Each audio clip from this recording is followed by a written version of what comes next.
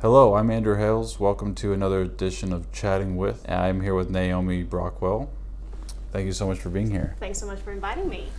Expert on crypto.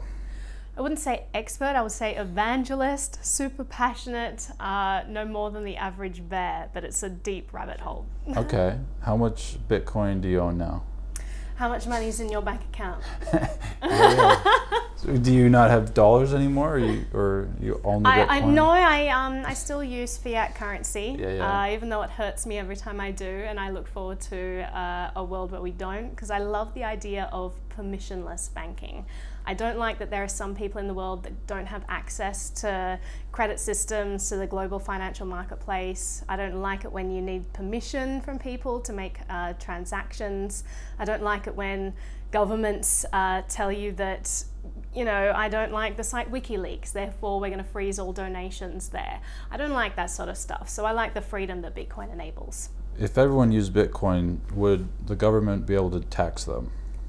Well, at the moment they are taxing them, although there are some fun statistics with that. I think that in 2015 about 800 people filed Bitcoin related taxes, and I can assure you there are a lot more people earning money in crypto. It's a grey area with government at the moment because they're really figuring out regulations. They don't know whether currencies like Ethereum, whether it's considered a security or not, and every department seems to want a piece of the pie. So some government departments tax it as currency, some governments treat it as assets and get capital gains from it. So it's like this murky thing that people are still trying to get their head around and still trying to figure out, okay, where does this fit? But it's such a revolution that I don't think you can shoehorn it into the existing system. I think this is going to completely give an upheaval to the existing system. It still requires a Wi-Fi and a computer. It's going to be worthless once the electricity goes out. How are you going to get money out of the ATM if there's no electricity? Well, yeah, that'll be worthless as well. So I guess you have all your money under your mattress. Well, no, not even cash. Dollar bills don't have any value. Yeah, we're all going to be trading like cigarettes and chocolate bars. Right. So that's why I'm also stashing up on Cadbury's, because I like to Cadbury eggs? Cadbury chocolate. Okay. Australian, never mind. Okay, Australian. Wait, no, I know what Cadbury is. Mm-hmm. Okay. Like the Easter eggs. Like the chocolate. It's not just at Easter time. Okay. Well, I only see it at Easter time for some reason, but... It's a great talk about Bitcoin. No, I've been getting into preparing for the apocalypse, but I feel like Bitcoin's still going to be worthless. What preparations have you made? I have like a box car. Mm-hmm. It's like half the size of this room. And it's buried underground in Cedar City, and I got all my guns and drugs and everything there. Yeah. What drugs? Adderall, Lexapro, Ativan. Because those can be traded like currency. Drugs can be currency. Seeds. Well, the great thing about Bitcoin, I mean, if you're a prepper and you're like, oh, I'm stashing up on gold, like you really have a warehouse filled with gold, you don't think that's going to be raided in 2 seconds flat? Like you want to skip the country, you want to take giant gold bars, good luck with that. You want to take like briefcases filled with hundreds of dollar bills, like good luck. Okay. With Bitcoin, you basically need is a bunch of words. You need to just memorize them, and then you can reactivate your account anywhere in the world without any need for hardware, without any need for a third-party app to still exist. You can access your coins. It's all on a blockchain. I mean, with that, so the apocalypse argument, you hear that a lot, and everyone's like, well, in this contingency, what are you going to do? And it's like this gotcha moment. Absolutely nothing. I mean, it's probably going to be useless. So is your US dollar. Right. All of these things are. And I think that Bitcoin isn't necessarily the answer to all of our money needs. I think that there are different ecosystems and different needs for money, and Bitcoin definitely fills one of those roles. We haven't had an international money exist, apart from the US dollar that tries to claim that title and force everyone to accept it. But now we have an international money for an international marketplace, and we have a digital money, a real digital money for a digital marketplace. We haven't had that before. Right, before you could say, well, PayPal is that, but again, PayPal is like operating on a credit system. You're getting permission from them to use their system, for one, and they're charging you fees on top of that, and it's part of this really cumbersome, expensive existing infrastructure that really doesn't need to exist with new technology that's available. And it's also this system where you think that your money is instantaneously being transferred, but it's not. It goes through this clearinghouse. It takes weeks for all this to be processed. So Bitcoin is just a step up from existing digital forms of money. And the reason that is because we finally figured out, or Satoshi Nakamoto finally figured out, how to make digital assets irreproducible. So before, we're used to taking screenshots on computers. You know, if you have a photo, you can easily duplicate that. If you have an MP3 or a video file, you can easily copy them. How do you have digital assets that can't just be copied, right? And someone figured out how to create a digital asset that couldn't be copied, that was unique. And this digital money was born, and it was pretty remarkable. It's an encryption. It's like this long code. What is it? How does it work? It's like this wonderful balance between new tech and just a way of arranging different things that already existed, keeping economic incentives in mind. So it all sounds very... Well, so now you get it. Now it's clear. Well, right, like you made it limited. Like there's 21 million? There's 21 million that's the only amount of Bitcoin that will ever exist. Whereas, you know, like 2008, when the financial crisis happened, they had all this quantitative easing. And they were like, we're going to print all the money and everyone gets some, and this bank gets some, and this bank gets some. And what does that mean? That basically means that our money in our savings account gets less and less valuable as the marketplace gets diluted. And we know that we're losing 2% at least of our savings a year through inflation. Okay. That's the targeted inflation rate set by the Fed. So Bitcoin is a deflationary currency. It means that there's a set number, so as more people enter the ecosystem, it gets more valuable. Right. There's miners. I've heard it just takes a few computers to mine a Bitcoin, right? Like a really sturdy pickaxe. Why doesn't Bill Gates just make 5 warehouses of computers and get the rest of the Bitcoin? So that's called a 51% attack, and it definitely can happen. It's exorbitantly expensive, and that's where this economic balance comes in, because it's not in people's financial interest to hack things. If it's exorbitantly expensive to break down this system, then that's a huge investment. And once you've broken down the system, you're basically ensuring that this currency is now worthless, because who's going to want a currency that's been compromised, right? So there's this economic incentive structure at play. What you've seen is a lot of smaller coins, basically, that share a hashing power with each other. Like if you have less hashing power on your coin, it's easier to do a 51% attack. And that sounds very convoluted, but basically the smaller your infrastructure, you can borrow hash power from other computers, other coins, and use it to attack different coins. Bitcoin so far has not been attacked, and it's very expensive to do so. There are small coins that have been attacked, so it's something to keep in mind.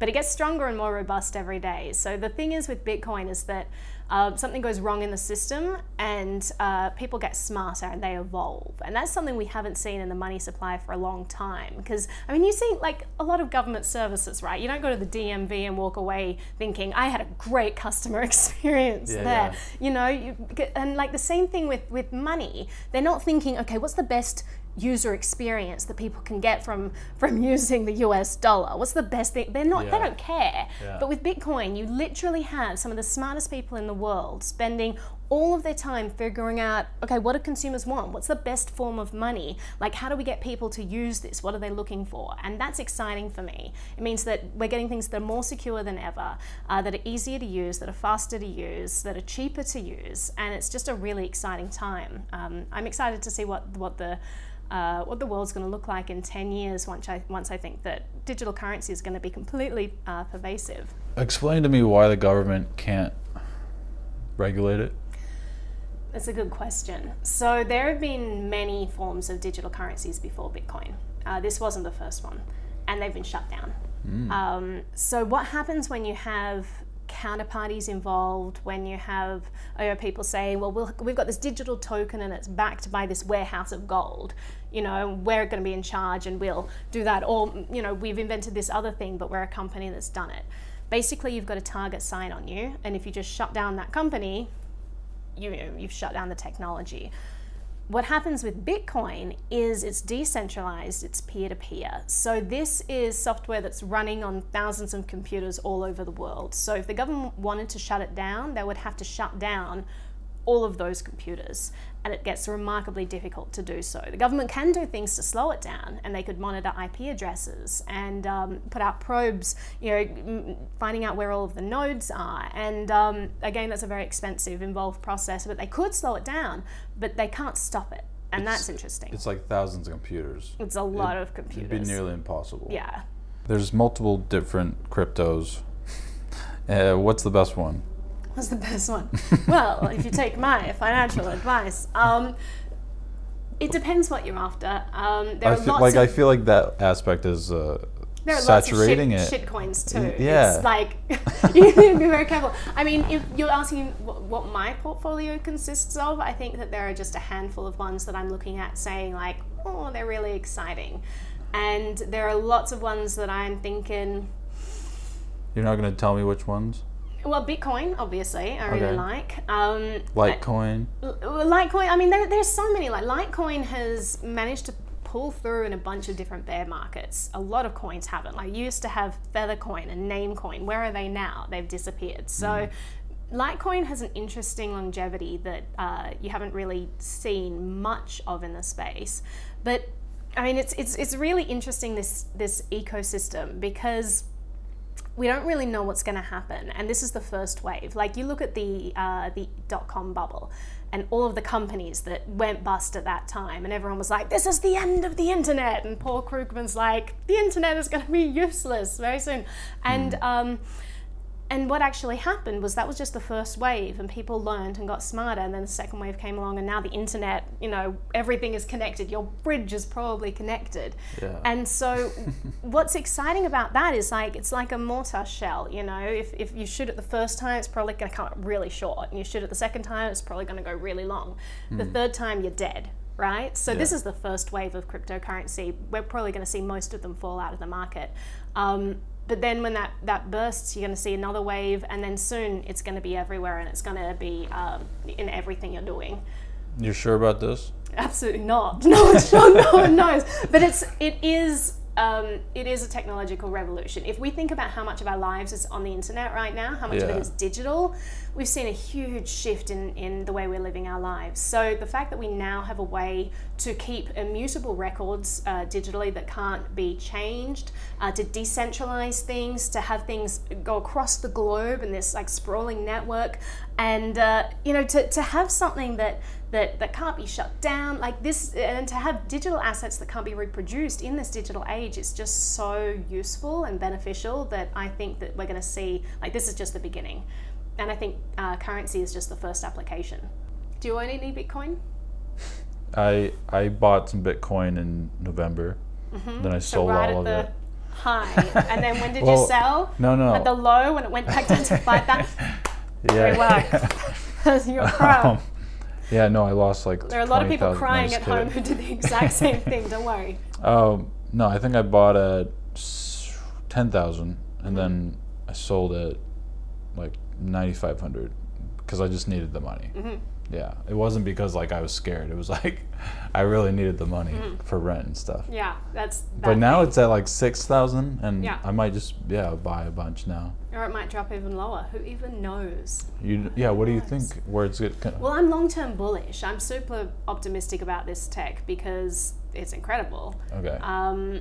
I mean, day to day, there's just not enough liquidity in the market to have any sort of stability right now. As more people enter the ecosystem, we'll start to see it stabilize. As there are other financial instruments interjected, I think that it's going to be more stable, but it's so volatile. No one knows. And you have these awful people on YouTube who make these videos about like, here's my trick to making millions of dollars in crypto. Yeah. This is where the market's going. And they'll have like these charts that have like arrows, and they look very convincing because they've got like the green and the red, and it's all very colorful with things circled, and they're very important circles. Right. And it's just ridiculous. No one knows what's going to happen. No one knows. And, you know, as I said, I'm long-term bullish. I believe in the future of this trend. Whether this bear market's going to last for another week or another 10 years, I have no idea. And I think that maybe we might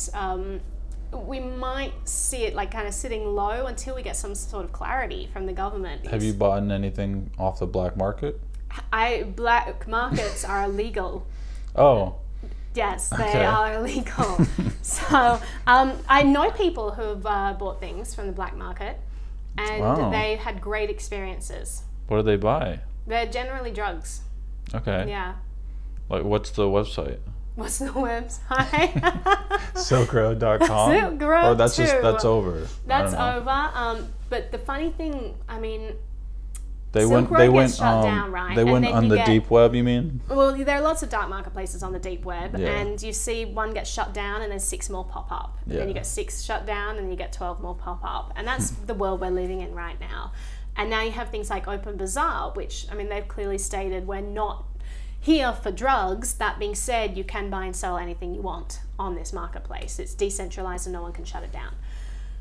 It's very dangerous to use those websites. Governments are monitoring things closely. They're monitoring IP addresses. You can become anonymous. You have to go out of your way to do so. You have to be buying a computer with cash and then going to a IP address that you've never used before. Yeah. And you know, it gets very complicated. You can do it. You've done that?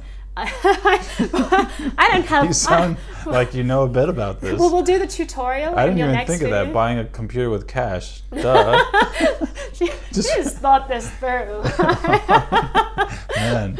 Well, then, step by step. Then you got the VPN. Then you got Tor, and then you dive in. See, you are already an expert at this. Well, you don't need me giving you the helpful hints. Deep web videos are all over YouTube now. Just stories, you know, like the horror stories. Yeah. I love that. Yeah. And you also never know who's on the other end, so you just have to be careful. A lot of cases you see governments shutting down marketplaces, but not just shutting down marketplaces. They'll go in and they'll pose. They'll basically take it over. They'll say, we're doing this in secret, but you know, here is a gag order. You can't talk about this at all. And then they just put out monitors. They figure out people's identities. They take over the internal system, and then they go after individual people on there. So it's a scary world if you want to get involved with that stuff. Yeah. Who made blockchain? Who made it? That's a great question. That's a great question. So most people would say no one knows. Well, most people would say Satoshi Nakamoto created blockchain, but then again, you see early forms of the blockchain being developed by people like Scott Stornetta. So he was working at like Bell Labs, for example, who were really at the forefront of a lot of technological innovation, and he figured out how to timestamp documents, and he created what I would say is an early version of blockchain, and he was cited 4 out of the 8 times in the Satoshi Nakamoto white paper. So someone under the pseudonym Satoshi Nakamoto came around and put out this white paper on a cryptography mailing list run by someone called Perry Metzger, Cypherpunk, and put this on there, and this didn't come out of nowhere. These cypherpunk mailing lists, cryptography mailing lists, have been talking about how to create a digital money for decades now. You know, they've wanted to figure out how to do this. And no one's got anywhere close. It's really, really hard to solve what they call the Byzantine general problem. So figuring out, you know, trust mechanisms. How do you create something without having like a central point that you have to trust? How do you decentralize trust?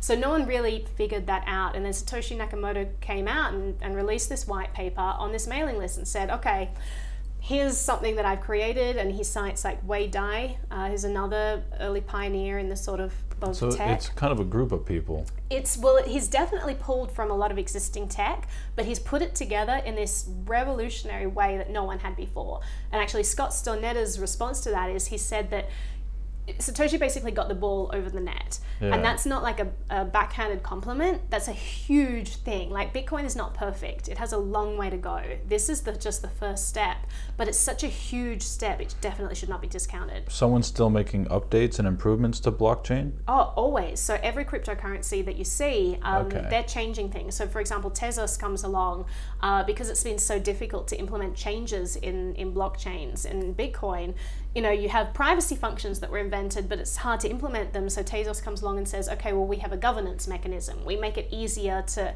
you know, make changes when we need to. If there's a bug, makes it easier to change things rather than having to do a hard fork. My friend asked me to ask you, when's Lambo? Is that a thing? When's Lambo? Some kind of slang when term? Lambo, when Moon. When yes, Lambo, is, whatever. Lambo and Moon, two things that we probably reached 2017. Then we lost Lambo and Moon, and people are hoping Lambo and Moon will come back. This idea that you make so much ridiculous amounts of money in cryptocurrency that it's going to the moon and you're going to buy a lot of Lambos. Okay. So when is that?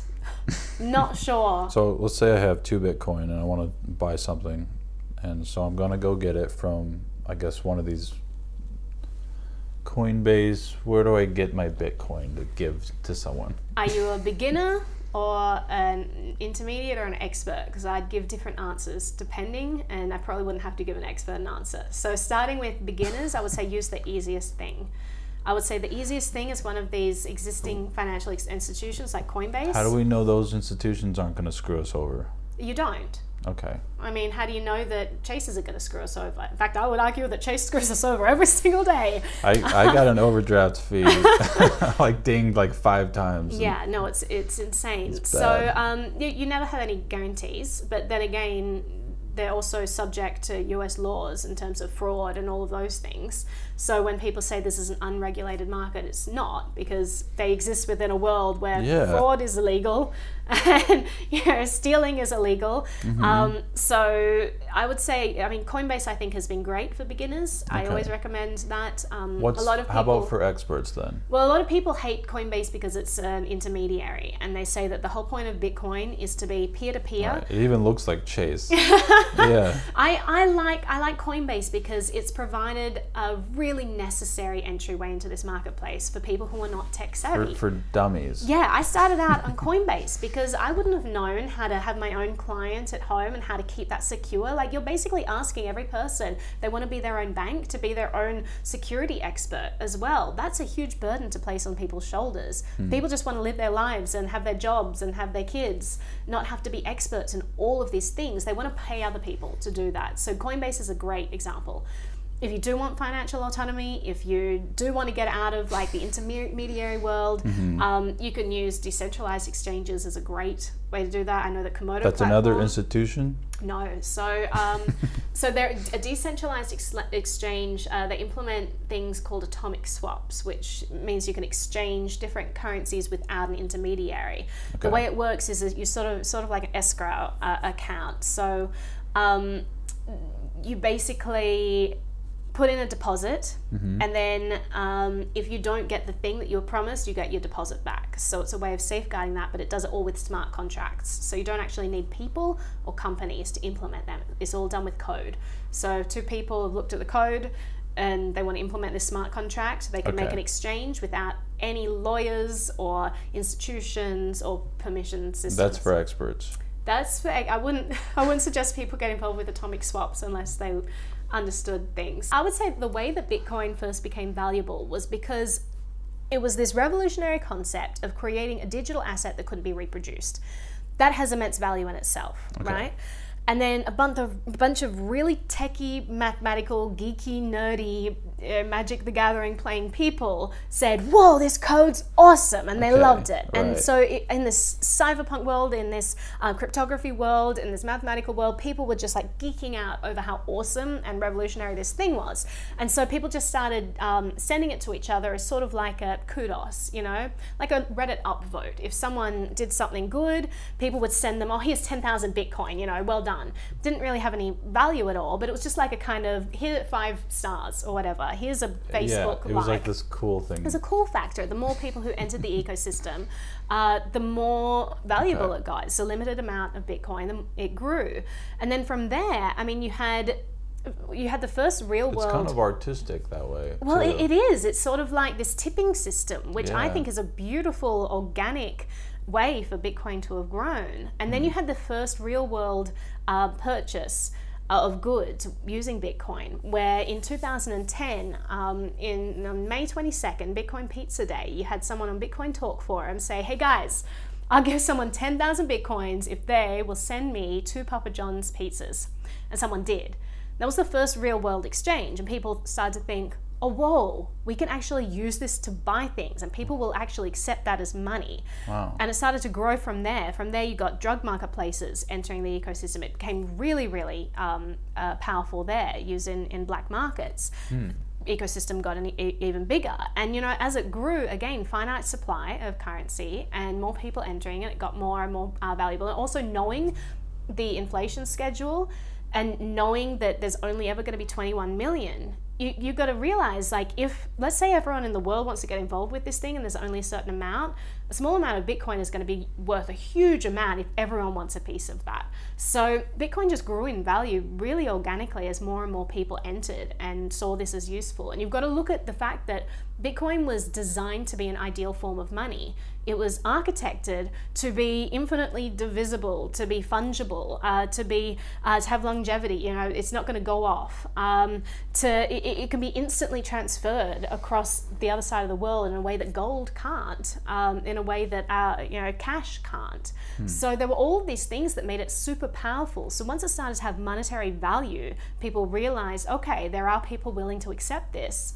As money, it became infinitely more valuable because it grew from there. You know, it's so ideal and so easy to use and so helpful as a tool, so useful for people. That's valuable, and it just grew from there.